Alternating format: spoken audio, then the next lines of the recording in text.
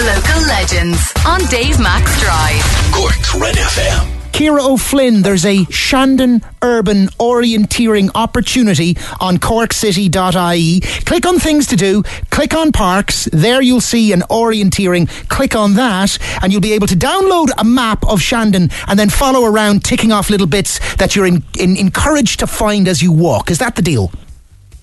Absolutely, yeah. We had a great public art competition. So there's 5 checkpoints. These are our stations for your orienteering course. And the 5 checkpoints are illustrated by local artists who entered the competition, and they're ceramic tiles stuck to the street somewhere near the points on the map.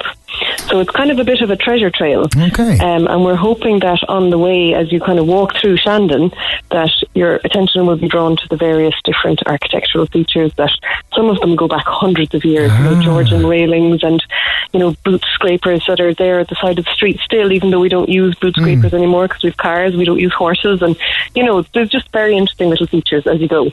Yes, you'll start on North Mall, you'll head for the Arch on Blarney Street. There are shop fronts to spot on Shandon Street. Skiddy's Almshouse, which is quite the view, that's up Bob and Jones Walk in the park behind St Anne's Church, or the Bells of Shandon if you like. And Civic Trust House then on Pope's Quay, a beautiful Dutch style building down by the river, wonderfully restored some years ago. There for you on corkcity.ie. I'd love to ask more about it, how it came about, but maybe we'll hold off until the new year on that one, Ciara. But I think there's many more orienteering courses and opportunities to be done around the city, perhaps for 2021.